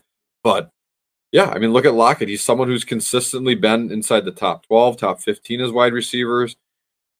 No one's out there actively chasing him as a top 10 wide receiver in ADP startups and drafts. And I feel like Hayward kind of gets that kind of level of respect or consideration as well. I still remember when we did one of the best ball drafts, I got Hayward pretty late in the early portions of it.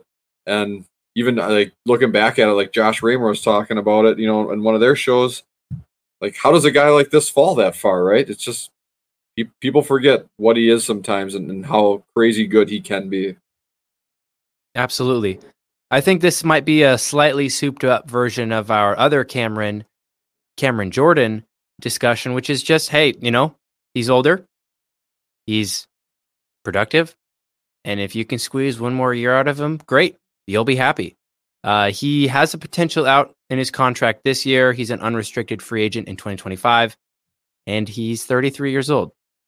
Pretty similar situation. I expect the Steelers to do some contract restructuring at some point, especially if he continues to stick around but wants to take a more team-friendly approach.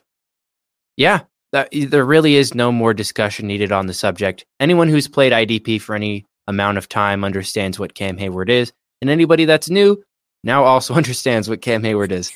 So let's go ahead and move on to a player that everybody knows who he is, and that is the legendary J.J. Watt, the defensive end from the Cardinals.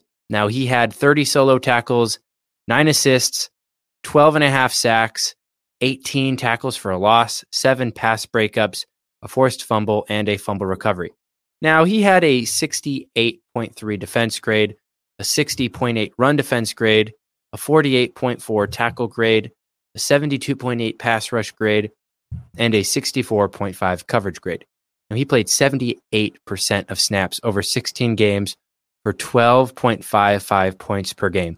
Before I throw it to you, obviously, J.J. Watt retired this offseason. He's done. I don't really expect him to come back.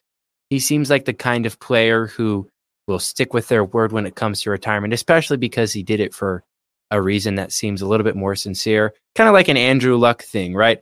It wasn't just I think I'm done, I think I'm washed. This was I know I can still play at a high level, but I'm choosing my family and I'm choosing my health, and I'm ready to leave this chapter of my life behind. And so I don't really think we need to spend a whole lot of time discussing him because he's not really a relevant asset moving forward. His best days were in the past. He had a decent season, but just for the heck of it, let's break down one last time how this season looked for J.J. Watt. Yeah, and beautifully said, Evan. Yeah. So he produced, a 10.7% pass rush pressure rate, giving him 56 pressures, 22nd overall on 816 snaps, 31st overall, 0.246 points per snap. You look back at his last couple of years, that's not the kind of efficiency he was producing. He had some struggles. He had some bad injuries in there. I love seeing him go out in a season like this where he was very productive. Like you said, I love the fact why he's choosing to leave. I would have loved to have seen him, be able to get into the playoffs, make a deep run, or heck, even be able to play in a Super Bowl. Things like that would have been amazing for a career for J.J. Watt. But no one's going to be able to take away the elite and generational type things he did, especially in those prime years. The 2013 to 2015. I'm a Texans fan.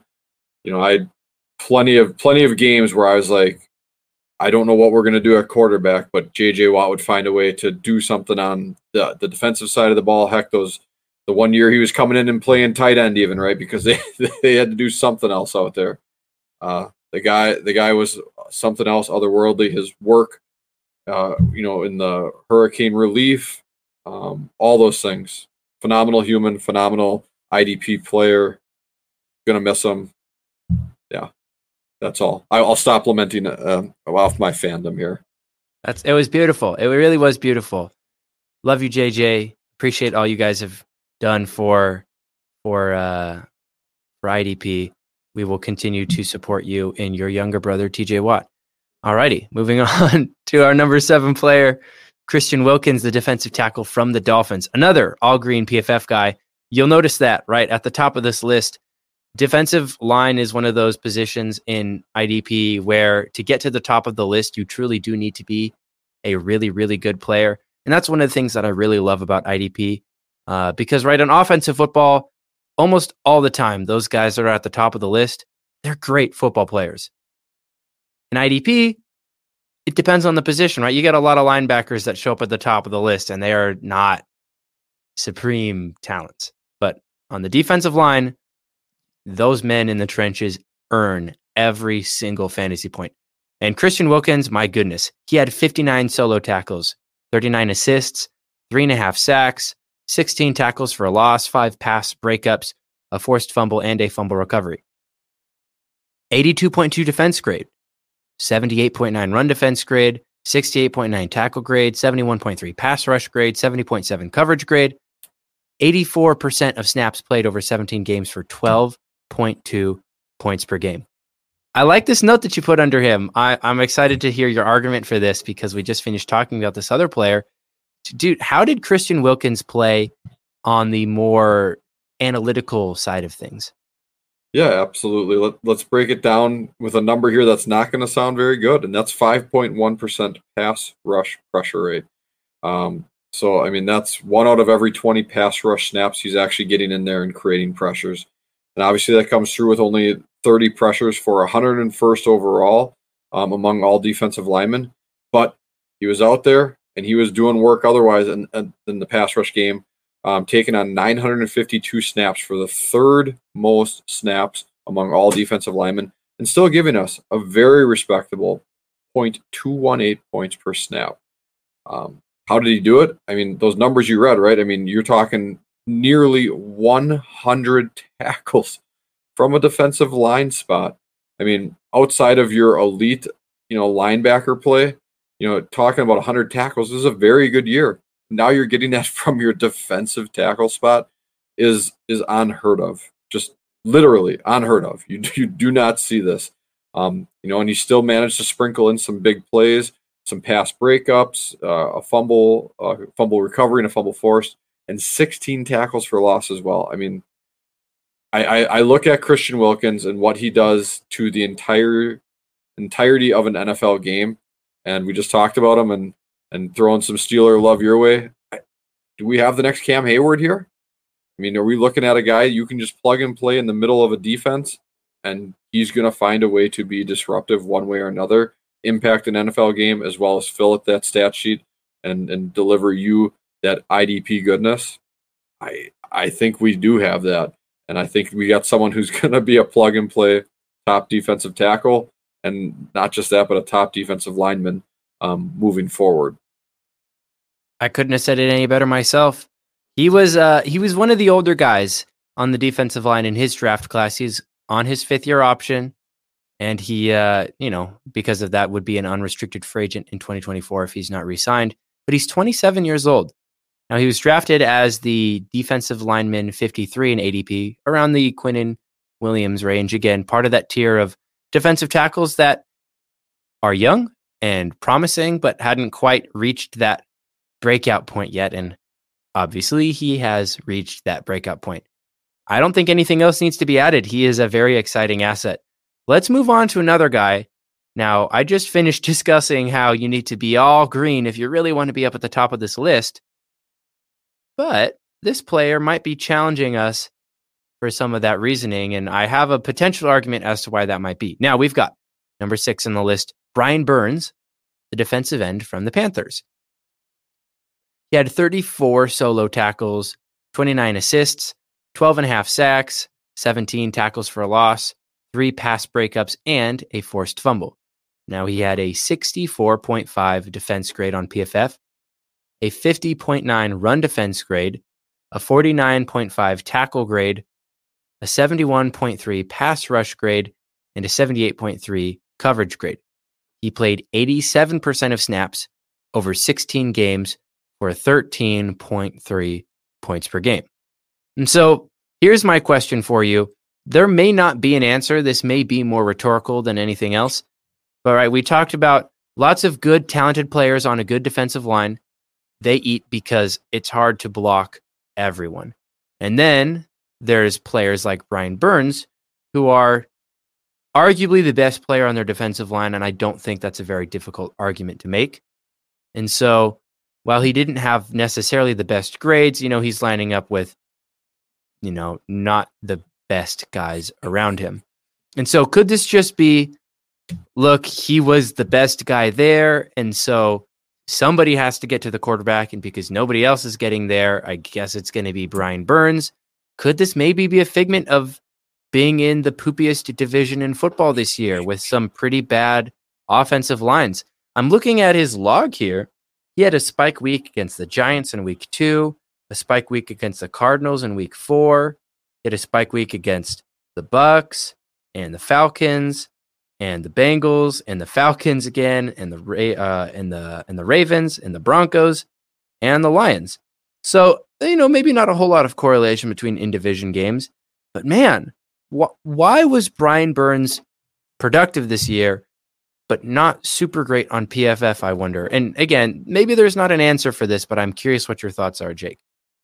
Yeah, I think he was propped up a bit by volume, but the thing that I like to see is that he still had a 13% pass rush pressure rate. So he was finding a way to consistently get into the backfield, whether that's, and I can't say the answer to the question directly. I did not see enough of Panther games to really see how he played as an individual. But, the fact that he still had the 10th most pressures at 68, while playing, 4th most snaps at 951 snaps, I think that's kind of what we're looking at. I think, you nailed it. He is talented. I mean, his pass rush grade was still very respectable at 71.3, but there was just really not a lot of other options there. Yetur Gross-Matos, was a second-round draft capital type player. He really hasn't panned out much for them. He's had moments of, production, but nothing consistent. Derek Brown, who was a high draft capital, I believe a first-round draft choice. He's kind of been in that bust conversation as well. So, if you're not able to put a Daron Payne, a Jonathan Allen, Javon Hargrave, and these other people alongside of you, I think you're absolutely right that this is what we see. We see someone who can deliver really high value, but needs a bit of help in terms of the volume to reach some of those higher levels. Now, my question is, do you think we've seen the best of Brian Burns, or do you think there's more to come if they're willing to invest, or they're able to hit somewhere else in terms of defensive line talent? Yeah, man, they could really use like a Hassan Reddick type around him. You know what I mean? Could you imagine Reddick on the Panthers? It's that Peter Griffin meme, right? Where it's like, it could be anything. It could even be a boat. Like, amazing. I love that meme so much. Crazy enough, Brian Burns, again, one of those guys on his 5th-year option, might be one of the youngest from that draft class of the position group. He's currently 24 years old. So, do we think he can get better? I'm willing to bet that he does. On a simple talent basis, he's still so young. He's still growing. Are we sure he's even finished his growth spurt yet? I'm not sure. He was drafted as the 7th defensive lineman in our best ball leagues. And again, that's counting a couple guys like TJ Watt or Micah Parsons that aren't included in our list here. But he was drafted highly, right? People expected a lot from him. And he didn't necessarily let anyone down. I mean, he had a good year. But I think that just goes to show that people have had high expectations for Brian Burns for a while now. And I expect him to continue to get better. And so while he might not have had the best PFF season, surely there's room for optimism that he continues to grow and continues to be a productive asset, especially considering how young he is. And you gotta hope, I mean, if he can do this with this defensive line around him, surely at some point the Panthers invest and get some more guys on the defensive line around him. And we'll see how that happens. Will that help him be more productive because he'll face less double teams, perhaps? And again, I don't want to say that like a fact. There are statistics out there that show double team rate. I'm not looking at them. I don't know what they are. For all I know, Brian Burns never faced a double team all season. That would be a good thing to look at. I would love to see the rate of like a double team rate per player based on the quality of their teammates. But enough of that. I think the point here is people value him highly, and so it's hard to determine whether or not you want to buy or sell here. But depending on the manager, it could be a good situation. He's definitely an exciting asset, right? He finished 6th on this list for a reason. So I'm not sure much more needs to be said. Jake, do you think anything else really needs to be added? No. Yeah. Nope. Let's go ahead and move on to number 5, Daron Payne, defensive tackle for the Commanders. Once again, another Commander showing up on this list. He got 32 solo tackles, 32 assists, 11.5 sacks, 18 tackles for a loss, 5 pass breakups, a safety, and a fumble recovery. Talk about PFF grades here. Man, Daron Payne got a 58.4 defense grade, a 43.5 run defense grade, a 29 tackle grade, 72 pass rush grade, and a 54.9 coverage grade. Now he had an 87% snap rate over 17 games for 12.58 points per game. Now, I want to add real quick, he's a free agent. And based on the chatter that I've heard from people that are a lot smarter than me and a lot more plugged into the league than I am, Daron Payne is going to be a highly sought after defensive tackle. So breaking down some of those stronger statistics, do you think Daron Payne might get overpaid this season? What do you think? I think so. I think he will. The question is ultimately, where is he overpaid at?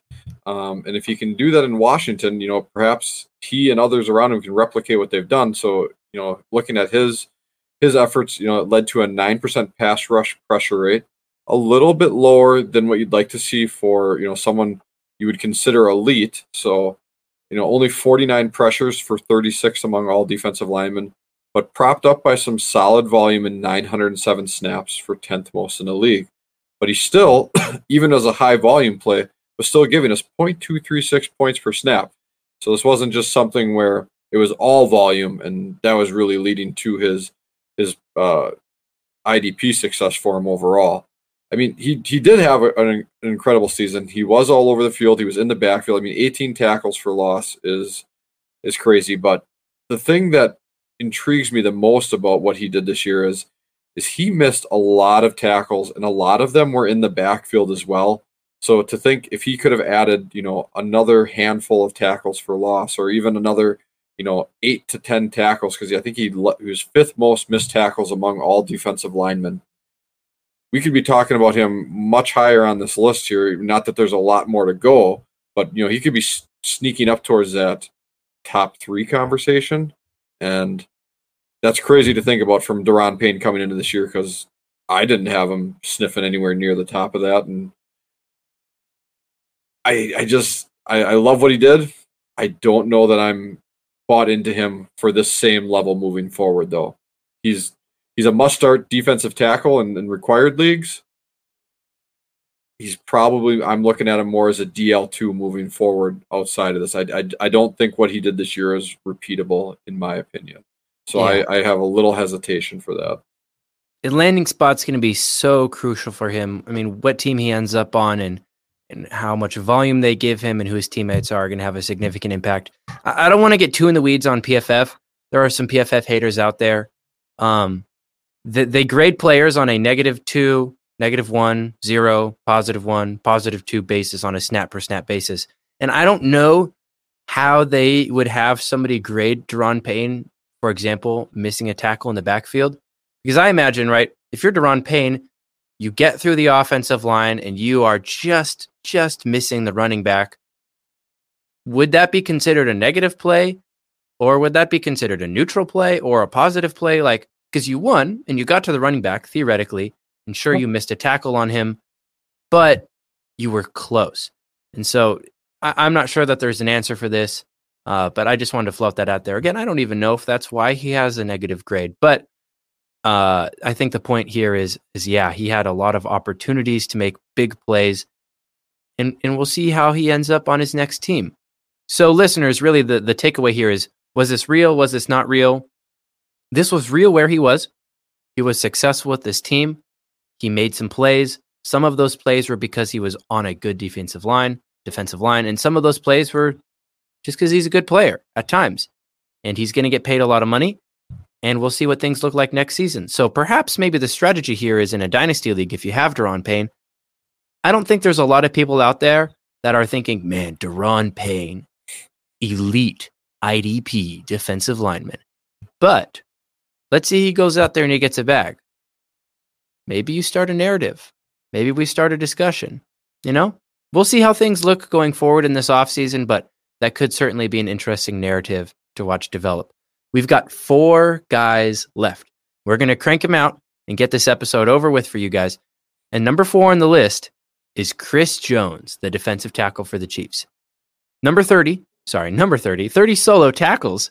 Very different. 30 solo tackles, 14 assisted tackles, 15 and a half sacks. Wow. 17 tackles for a loss, 4 pass breakups, 2 forced fumbles, and a fumble recovery. Man, talk about some good grades. Chris Jones had a 92 defense grade, a 78 run defense grade, a 58 tackle grade, a 92.2 pass rush grade, and a 64 coverage grade. 80% of snaps played over 17 games for 12.75 points per game. Want to quickly break down his contract situation so I can throw it to you for closing thoughts, but potential out in 2023, unrestricted free agent in 2024. He's 28 years old. He was drafted as a 41st defensive lineman, so outperformed it a little bit, but man, Chris Jones, incredible football player. What did the stats say? Well, the stats tell us that 12.4% pass rush pressure rate, very, very good. 77 pressures, 5th. 915 snaps, 8th. 0.237 points per snap. You said it. The guy is great. I mean, he truly, truly is. The one thing that I saw when digging into it a little bit is you just want to look at, they played him much more so as an interior defender this year versus last year. We saw him line up a bit more outside on the edge. And so, he played 61% as an interior defender this year and only 40% last year. And we saw a nice sizable jump in his overall production, both in terms of just, the pressures as well as, getting home and getting those sacks. And I think the key is there, he is just much more successful as an interior pass rusher. And we just want to see the Chiefs keep on locking him in that way. And now that they got a Karlaftis on that roster as well, who showed some flashes in his rookie year, I think this is the Chris Jones we can expect moving forward. I love it. That's some great feedback. Let's move on to our next guy. Listeners, here's the deal. It was real. Do we even need to read any of the stats? Myles Garrett, number 3, defensive end for the Browns, 37 solos, 23 assists, 16 sacks, 18 tackles for a loss, 4 pass breakups, 2 forced fumbles. He had a 92.5 defense grade. Holy smokes. 68.6 run defense grade, 66 tackle grade, 93.5 pass rush grade, and a 75.7 coverage grade. Paid 79% of snaps over 16 games for 14.8 points per game. He got in a car accident this season. That happened this year. That's not relevant. That just Myles Garrett. I'm sorry. Like, Steelers fans in general despise Myles Garrett for the whole helmet thing. I'm so beyond that. Myles Garrett is an incredible football player. He is deserving of all the awards and accolades. And it's just tricky, right? Being Myles Garrett in a time when Aaron Donald exists and TJ Watt has great seasons. The man is defensive player of the year caliber. And it's just difficult because there's other guys that are also really good and have great seasons. But Myles Garrett, like, Jake, I'll let you do your thing, and I'll let you also confirm how good Myles Garrett is. But he was drafted at the top. He's locked up on a contract, and we should expect him to continue to be great because he's a great player. Let's hear it. And he will. I mean, almost 15% pass rush pressure rate, 73 pressures, 6 overall on 816 snaps, which is only 27. So he's still great volume, but not even top end. But he's basically top in all the other statistical categories. So he's elite. He's efficient. He is someone that you want on your roster. If there's somehow you can make that happen within reason, obviously, you go ahead and do it. And I I love the point you made, because it just makes me think, like, is this Myles Garrett is the Scottie Pippen to, all the other Michael Jordans that are out there, where it's like Scottie Pippen was a top 50 all-time NBA player, right? And it was honored as such. And people are just like, but Michael Jordan. And so I think he can very easily get overshadowed in a sea of greatness that exists right now. But gosh, yeah, he's elite. And that's the long and the short of it. I would love to pretend that I'm too young to understand the Scottie Pippen reference, but the Last Dance documentary did not leave that as an option for me. That was a great analogy. I thought that was really good. Yeah. Nothing else needs to be said about Myles Garrett. Everybody knows he's good. Speaking of guys that everybody knows is good, Nick Bosa, defensive end for the 49ers, probable defensive player of the year if the betting lines are predictive at all, which they usually are. 41 solo tackles, 10 assisted tackles, 18 and a half sacks, 19 tackles for a loss, a pass breakup, 2 forced fumbles, and incredible grades across the board on PFF. 90.9 defense grade, 83 run defense grade, 72.9 tackle grade, 90.7 pass rush grade, 71.3 coverage grade. Played 74% of snaps on 16 games, 15.03 points per game. Again, not much needs to be said about him. He was drafted highly. He finished highly. He's on his 5th-year option right now. You sure as heck better bet that the 49ers are going to give him a freaking bag this offseason. Jake, what do the stats say about just how well Nick Bosa played this year? Almost a 20% pass rush pressure rate, coming in at just under 18. So 1 out of every 5 pass rush snaps, he is getting into the backfield, disrupting some way, somehow. And that comes through at 90 pressures, first in the league, on only 745 snaps for 45th. I mean, that difference is so stark. I just can't fathom how good he is. And that 0.322 points per snap. Every 3 snaps he's on the field, he's collecting you another point for your fantasy team. I'm literally speechless at what he did this year in terms of how efficient he was and how productive he was. And I'm so glad that I had him on some of my championship rosters, because you know what? That's why it was a championship roster, because Nick Bosa was on it. Amen. You know what's scary? He might not even be in his prime yet. He's 25. He could only be getting better. I'm so glad I don't have to be an offensive tackle. That would suck. That would be like, obviously you get paid billions of dollars, but like, think about jobs where you get paid really well and have to do really difficult things, like working in an oil rig. Like, crazy people work on an oil rig. Crazy people are offensive tackles in the NFL because they have to line up against guys like Nick Bosa. Was that a terrible analogy? Was that insensitive? I hope not. I think all the people listening on oil rigs will appreciate where you went with that, because that's got to be. Working on an oil rig might be easier. It's probably not, but Nick Bosa is just insane. I was going to say, right, the chance that you get like seriously injured on an oil rig is higher, but, and I'll put the but out there, but sometimes you have to go up against Nick Bosa, and surely that has to mean something. Okay, let's wrap this up with the last guy on this list. The pride and joy of our beloved John Macri at PFF, Pressure King, the MVP, picked by multiple people this season, Triple X, Max freaking Crosby, the defensive end from the Raiders. He had 58 solo tackles, 30 assisted tackles, 12 and a half sacks, 22 tackles for a loss, 4 pass breakups, 4 forced fumbles, a blocked field goal, and a fumble recovery. He had a 90.1 defense grade, an 82.5 run defense grade, 48.8 tackle grade, an 83.5 pass rush grade, a 79.0 coverage grade. He got 96% of snaps played in 17 games for 15.91 points per game. Also important to note, yes, he is 25 years old. He already secured the bag. He's not going anywhere. Man, Max Crosby, what the heck, dude? Tell us a little bit more about the pressure keying, will you? Yeah, 12.5% pass rush pressure rate.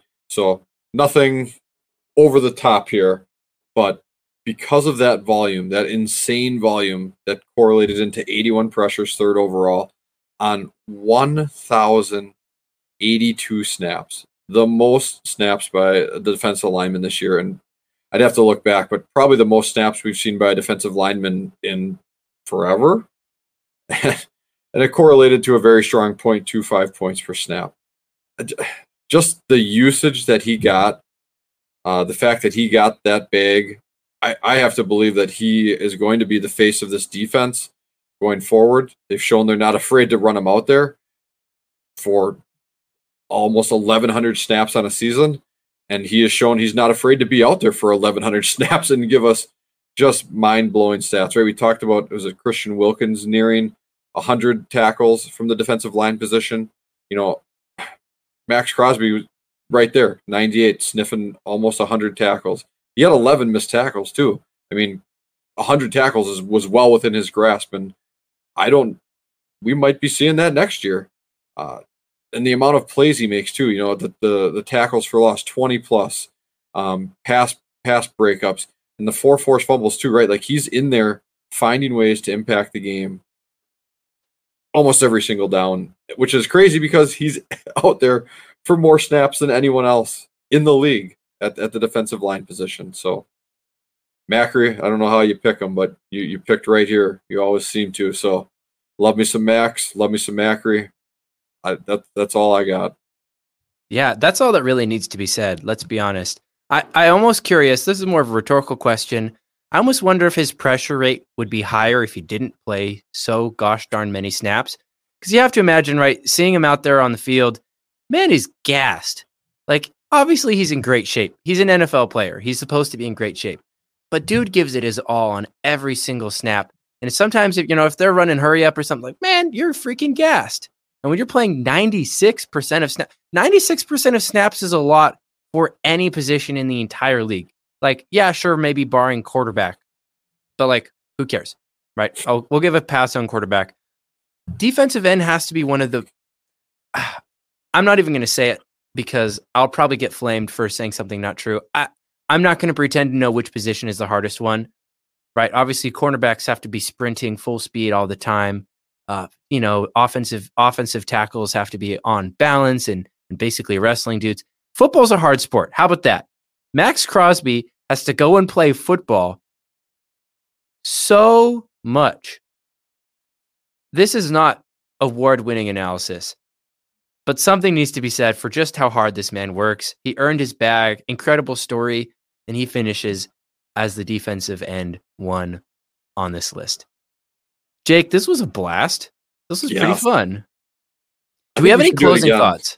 Yeah, we should do it again. Jake, I think we should do some more shows together in the future. What do you think?